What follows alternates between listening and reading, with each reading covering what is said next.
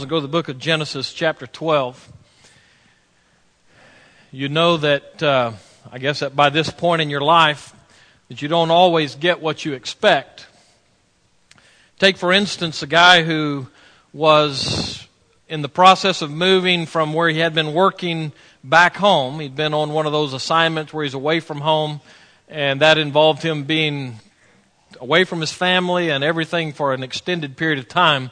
And the job had come to a close, and so he began to make his way back home, and part of that involved a long flight. And his company had sprung for the first class seat for him. He had been gone a while and had lots of frequent flyer miles, and he went into his first class seat in the airplane, got over in his seat by the window, proceeded to kind of curl up and go to sleep before the plane ever left the ground. But as I said, you don't always get what you expect, and he was expecting to be able to sleep all the way home, and he got one of those people who sat next to him. You know the kind of people I'm talking about? This is one of those people who felt like all the world needed to hear what they had to say. And so this guy, number 2, sits down next to guy number 1, who's now curled up trying to sleep by the window. And he sits down and he looks over and he sees the guy kind of sleeping, and it doesn't even faze him, and he starts talking to him. Well, our first guy is kind of understanding, but mostly tired, and he was a little polite conversation, but that didn't last too long because guy number 2 is beginning to get kind of obnoxious in his intensity of not letting the guy sleep. The plane takes off and they're on their way, and guy number 2's talking and carrying on, and guy number 1 is trying to take a nap, and it's just not working very well. And so guy number 1 says, "Look, I'd like to just be able to rest if you don't mind." The guy said, "No, let's pass the time. Let's play a game."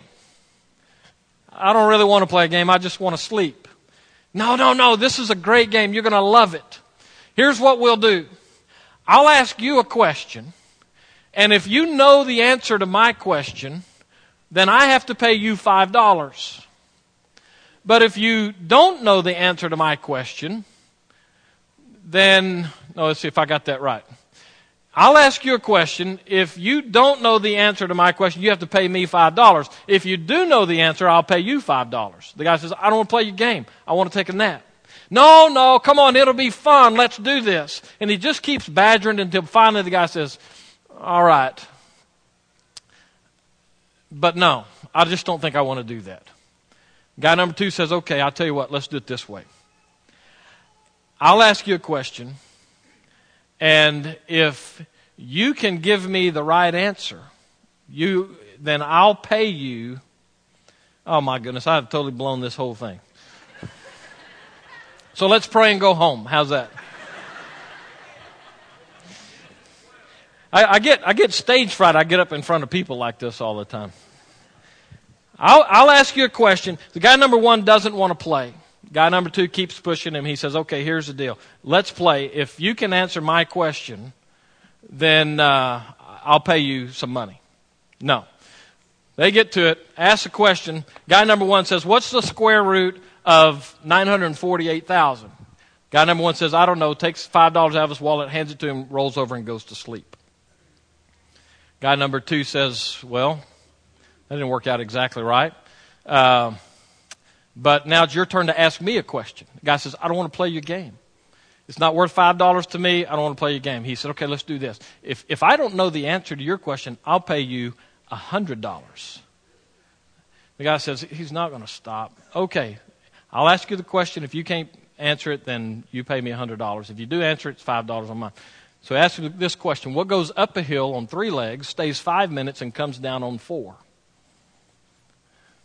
Guy number 2 says, "Well, I'm not sure." Guy number 1 rolls over and goes to sleep. Guy number 2 starts working through it. He takes out his iPhone and looks through it, and he doesn't have anything, can't really, use the phone part of it. So he takes his credit card out, slides it into the slot, takes the phone out, calls his office. He said, "Man, I got a problem here. I'm fixing to lose $100. Do this research. What goes up a hill is there on 3 legs, is there 5 minutes, comes down on 4. And they do their research at the office, no answer. Guy whips out his iPad, he's working through it, can't get an answer. He's starting to get antsy about it now because he doesn't really have $100 to give up. And so in the process of that, the other guy's still sleeping. Finally, after an hour, he reaches over, wakes up guy number one, says, I don't know. I don't know what the answer is. Then guy number one says, then you owe me $100. So he takes out $100, hands it to him. Guy number one rolls over and goes to sleep. Guy number two says, wait a minute. What's the answer? You know, that's the way this works. You got to tell me what the answer is. The guy says, I don't know. Takes out $5, hands it to him, and rolls over and goes to sleep. That was a long way to get there, especially when I blew it in the early, but you don't always get what you expect, even with a preacher who can't remember the right joke. Take your Bibles, Genesis 12. Here's what I want you to get from all of that. As we begin our history together, this new preacher and this church, what do we expect? Where do we see God in our future? That was last week. What I tried to say last week was we need to come together as a body of believers and figure out what God is saying to us as it relates to our future. Where will He take us? Doesn't really matter what my opinion is. Doesn't really matter what your opinion is. What really matters is God's word for us. This is where we go. And so we need to come together as a body and say, okay, so God, where do we go? And what I tried to say last week is I believe that God will reveal that to us in the right time, in the right way, so that we can come together in all ministries of the church on the same page, launch out together to accomplish what God's called for us specifically to do. And so we're praying together about that. And if you weren't here last week, one of the invitation points that I gave was I want you to pray with me about what God's plan for this church is. And we'll come together and we'll try to determine that together. But as we do that, what I want to do today is take another step with that and ask us this question. As we move forward with God in His plan, what can we expect from God? Genesis 12 gives us a great point of reference.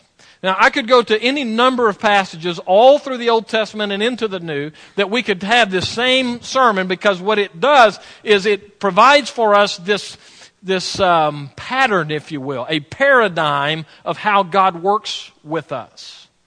So there are a couple of things, actually 3 out of this passage that I want to show you. As we come together as a church and as we move forward, what can we expect from God?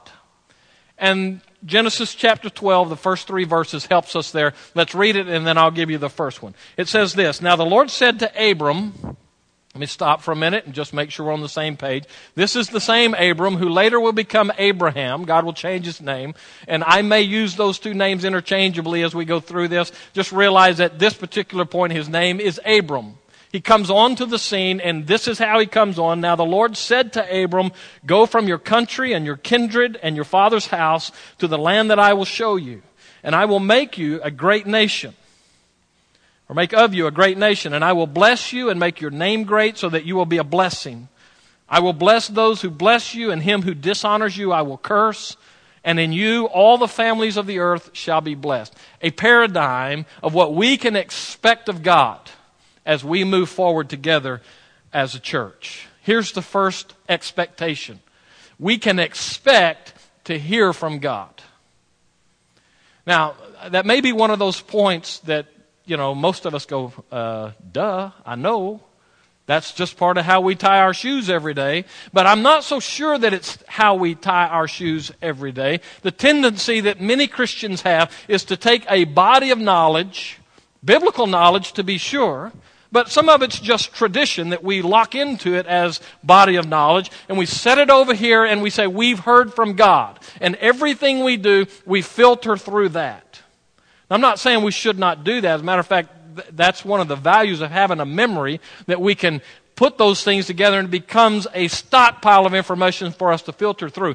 But there is another element of daily Christian living that many Christians never get to, and that is a personal, real communication with God. Years ago now, I was a younger man. That's not hard to do anymore because now I'm an old man, but I was a younger man. I was doing youth work. I was a youth minister and had been for approaching a dozen years. I thought I would do it forever. I was serving a church in southeastern New Mexico. That church had a place at Glorieta Baptist Conference Center, which is outside of Santa Fe. It's about a 6-hour drive for us from that church to that conference center. And so we would regularly go there for retreats, whether it's a ski retreat or a Sunday school conference or those kind of things. And in this particular case, we had a group of people at that cabin. I was the designated staff guy there with them for Sunday school week at Glorieta. Now, going into that, I had been in heavy discussions with a church out of Huntsville, Texas, to be their new student minister. Now, like I said, I'd been doing youth work for a long time by that time, and in my discussions with that particular church, it was my dream job as a youth minister. Immediately adjacent to the campus of Sam Houston State University, had a vibrant, active college ministry. It was kind of the going church in town as far as teenagers were concerned. They had a heart for discipleship. Everything that was part of who I was seemed to be pointing to, that's my dream job. And so I've been in negotiations with them, and we'd been doing the interview process and all of that, and it was time for us to take this trip to Glorieta. And we were at a point in the discussions that they were waiting to have one final meeting, and then I was expecting a phone call from that church to say, we want you to come if you have a call to be our student minister. And I was ready to do it. So we found ourselves at Glorieta. We sat through one of the evening services. That's, they have conferences all day, and then the evening it's like a big church service. Everybody comes together. It's a huge auditorium. It's beautiful stuff up there. And so there I was sitting in there with Teresa and the kids. And in the midst of that sermon, I don't remember the sermon, to be honest with you. I don't know what was said. But I can promise you that I remember the invitation time. Because it was during the invitation that I clearly got a message from God. And God's message to me was, you're finished in youth ministry. That's not what I wanted to hear, because I was thinking about taking my dream job in youth ministry. And so, because I didn't want to hear it, I started arguing with God. I started saying negotiating with God, but that wasn't it. I just argued. So, now, God, I got this deal hanging out here. God said, nope, you're finished in youth ministry. It's time for you to preach. I handed my Bible to Teresa as soon as the invitation was over. I said, take the kids back to the apartment in our church cabin there. I said, I need to go deal with the Lord about some stuff. And so, smart move, I handed my Bible off, so I'm going to go deal with God. And so I went back to this place, and I got way back up in the mountains, still on the campus grounds, and where it was just me and God. And I was arguing. God, I love youth work. I love working with teenagers.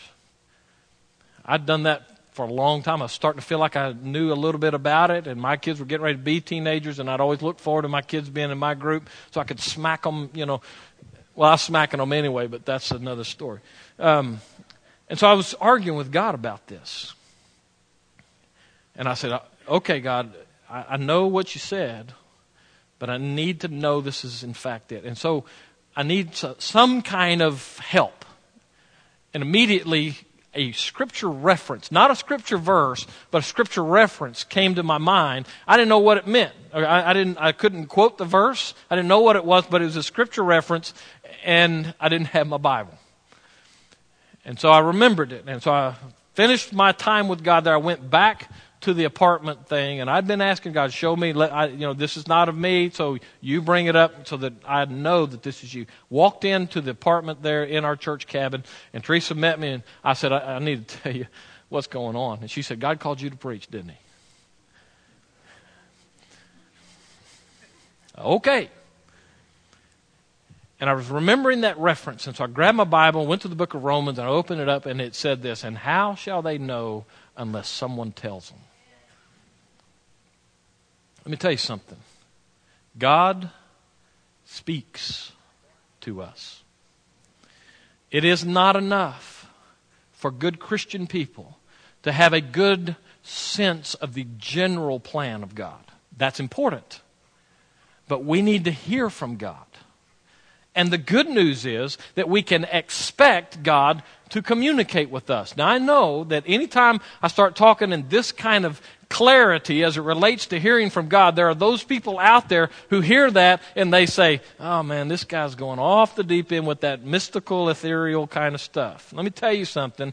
A man with an experience is never at the mercy of a person with an argument, and I know God will communicate with us because He's done it with me many, many times. And so our responsibility is that we listen to what He has to say. And we don't know how God spoke to Abram, but I want you to go back to that verse. Okay, now from time to time I'll do audience participation with you. You understand how that works? I'll ask a question, you respond. What did God say to Abram? Or what does verse 1 say? The first few words, and God... Okay, this is audience participation time. I'll ask a question, you respond. And God said. We don't know how, but we do know what. By the way, just for the record, the how question with God is usually the one that we get hung up on. God's not concerned with us knowing the how a lot of the time. He is concerned with us knowing the what. And so God said to Abram, what? Go.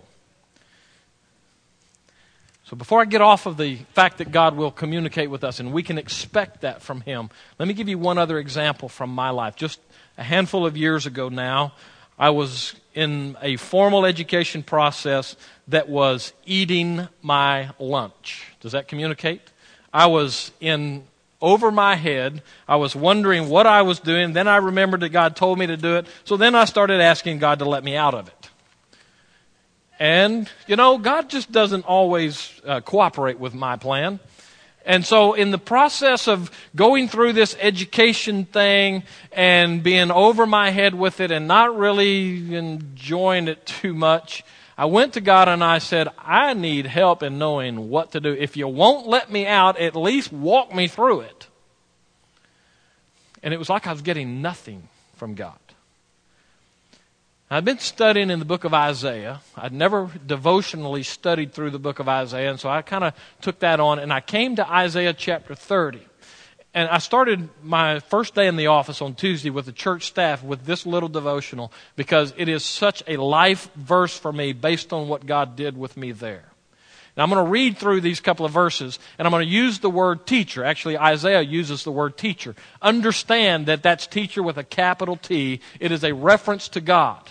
And Isaiah has been given this prophecy about how God is going to call Israel to task or Judah to task, and He's not going to let them continue to get away with their rebellion, and yet there is this message of hope. And so Isaiah writes these words in chapter 30, beginning in verse 20, and though the Lord give you the bread of adversity and the water of affliction, yet your teacher, that's a capital T, that means God, yet your teacher will not hide himself anymore, but your eyes shall see your teacher, and your ears shall hear a word behind you saying, this is the way, walk in it, when you turn to the right or when you turn to the left. You know what that is? That was God speaking directly to me, saying to me, you are not in this alone. Your teacher, that is capital T, that is God, whispers over your shoulder as you walk, this is the way, turn here. Stop, turn there. That's the God we serve. Not some dead, distant figurehead of a deity. He is the living God, and today we can expect Him to communicate with us. That's good news. It may not seem like good news to you, but you're not sitting in my chair looking at a church saying, God, what do I do with these people? And God says, I'll whisper over your shoulder. You know, the good news about that is not just my shoulder, it's your shoulder too. So as we come together, now we're building off of last week to today, as we come together and we look for the hand of God and listen for the voice of God, we can expect Him to communicate with us. Good news. As good as that news is, the next expectation is a little less comforting. Because the second expectation is that we can expect God to take us out of our secure zones. Let me put that right down on the bottom shelf where we live. We can expect God to jerk the rug right out from under our feet from time to time. Okay, now this is where some of you are out there going, oh, this new preacher, he's different. This is not that comforting kind of message where you stand up and, oh, God is love and, isn't it great to be in the family of God? Yes, it is. But the reality of Scripture is that God consistently moves us out of our security into His grace. Oh, I hate that when He does that. You see, part of what's at work here is we all have these secure zones that we establish around ourselves. We've done this, Teresa and I, over the last couple of weeks. You want a good definition or a good example of what being not insecure, but unsecure. Try this. Take everything that you own, box it up, put it on a truck, and let that truck drive away from your house. And remember, as they're driving away with all of your stuff, that's the lowest bidder taking my stuff right there.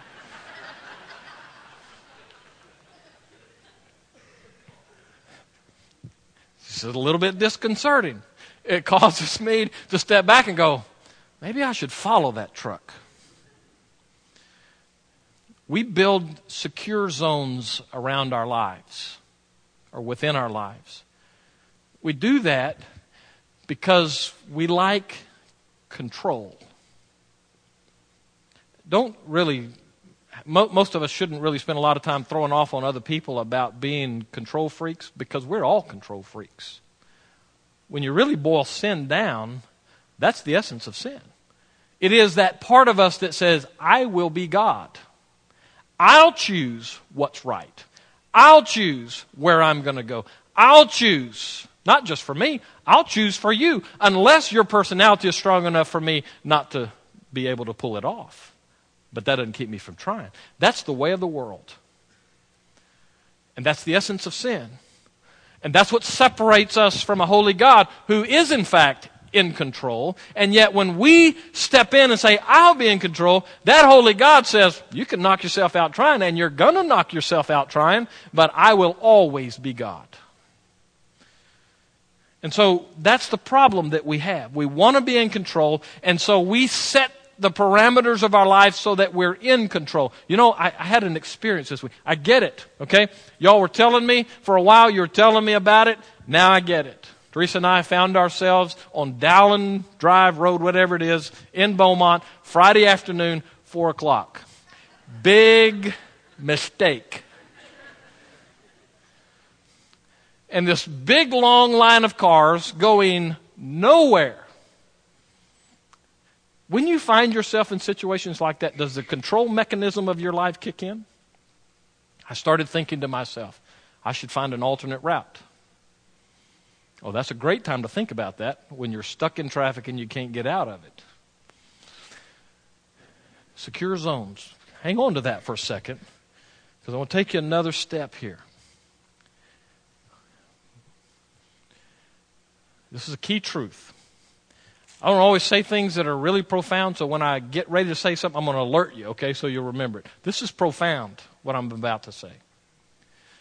God is more interested in developing your faith than He is in bringing you comfort. Let me get that back out there for you. It's not that God doesn't care about your comfort. It is, though, that God is more interested in developing your ability to trust Him than He is in your comfort level. Look at Abram here, and let me show you where we find this. 3 different levels that God figuratively, literally, jerks the rug out from under Abram's feet. It is not about comfort for him. It is about God systematically isolating him where all he has left is God. Look at that verse 1 again. Now the Lord said to Abram, go from your country. That's the first level. It is that sense of national identity. We just came through the July 4th holidays when we as a country, at least theoretically, step back and say, isn't it great to be an American? That's the point of reference that God starts with Abram. Go from your country. What's the next one? And your kindred. That's the idea of clan. If you're going to go to a family reunion, that might start getting close to that, because you go to a family reunion, and if it's a big family, you get people that you haven't seen for years and you really don't know. The only thing you have in common is you share the last name, and you don't really like them anyway, but it's good food at the family reunion. That's kind of the picture. It's the clan picture. And so God says, get out of your nation and get out of your clan. And then ultimately, what's the third one he says? Out of your family, your father's house, your kindred. So what God has said is the big picture, go away from that. The next smaller picture, go away from that. And then finally, that last picture in a patriarchal society where the father is the one who runs it all, he says, go away from your father's house. And all that Abram has left now is God. Not especially a comfortable position. And why did God do that? Why is it that God said to Abram, I want you to get up and leave all of that? Oh, by the way, there's one other point of insecurity or unsecured element to this. Where did God tell Abram to go? You see, I'm good with God. God says to me, Mark, get up and leave everything and go to Lumberton. Okay. I've met some of the people in Lumberton. I've seen the area. I'm there. What did God say to Abram? Get up and go where? Now you see, now God, you just tell me where. Now the control part of me says, tell me where and then I'll decide if I'll do it. Tell me you're not like that with God. Go to a place, I will show you. Talk about open-ended, unsecured territory. Okay, God, so how am I going to know when I get there? I'll tell you when you get there. So you haven't said anything today, am I there? I told you I'd tell you when I get there, when you get there. See what God's done? He has so isolated Abram that Abram must hear from God. That's back to the first point. We know that he will speak to us, but now the next section is he'll move us into a situation where we have to hear from him. Not all that comforting, but clearly in the center of God's plan. How much of your prayer life, let's take it to an individual level, how much of your prayer life is aimed at comfort? Even prayer for other people. Now, I don't know okay, I'm going to be really dangerous here, but I've heard all my life in churches prayers like this. Now, God, you need to be with Aunt Sally Beth's big toe, because her big toe, well, I mean, it's bad to look at, but she says it hurts. And so, God, we want you to take care of her big toe. Now, is that an okay prayer? Yes, it is. Is that the best way to pray for Aunt Sally or Sally Beth, whatever I said her name was? Maybe not. Because maybe God's allowed that big toe problem for her to teach her to trust Him. And the worst thing that could happen would be for her to get comfort there. You see what I'm saying? Now, that gets on a little bit squishy ground for us spiritually. But as a church, that's where we find ourselves, I believe. God has a future for this church. I'm confident of that. But I want you to know, because I believe this is a paradigm for how God works, we can be sure that as a church, there's some squishy ground out there for us. And there are going to be times that we're not going to feel all that secure with what God is doing with us, because God will be systematically taking us to a deeper level of trust in Him. Now, the key is that the leadership and the church at large understand that's what God is doing, and we don't just freak out because things are not maybe as smooth as they might have been. And we have to walk with God and listen to God and be committed to go wherever He tells us to go, as dark and dangerous as that might seem at the time. Now, I got to tell you, if I was sitting out there listening to me like you are, I'd be going, whoo, this sounds like it might be a ride. I don't know what God has in store for us. We're all praying about that together.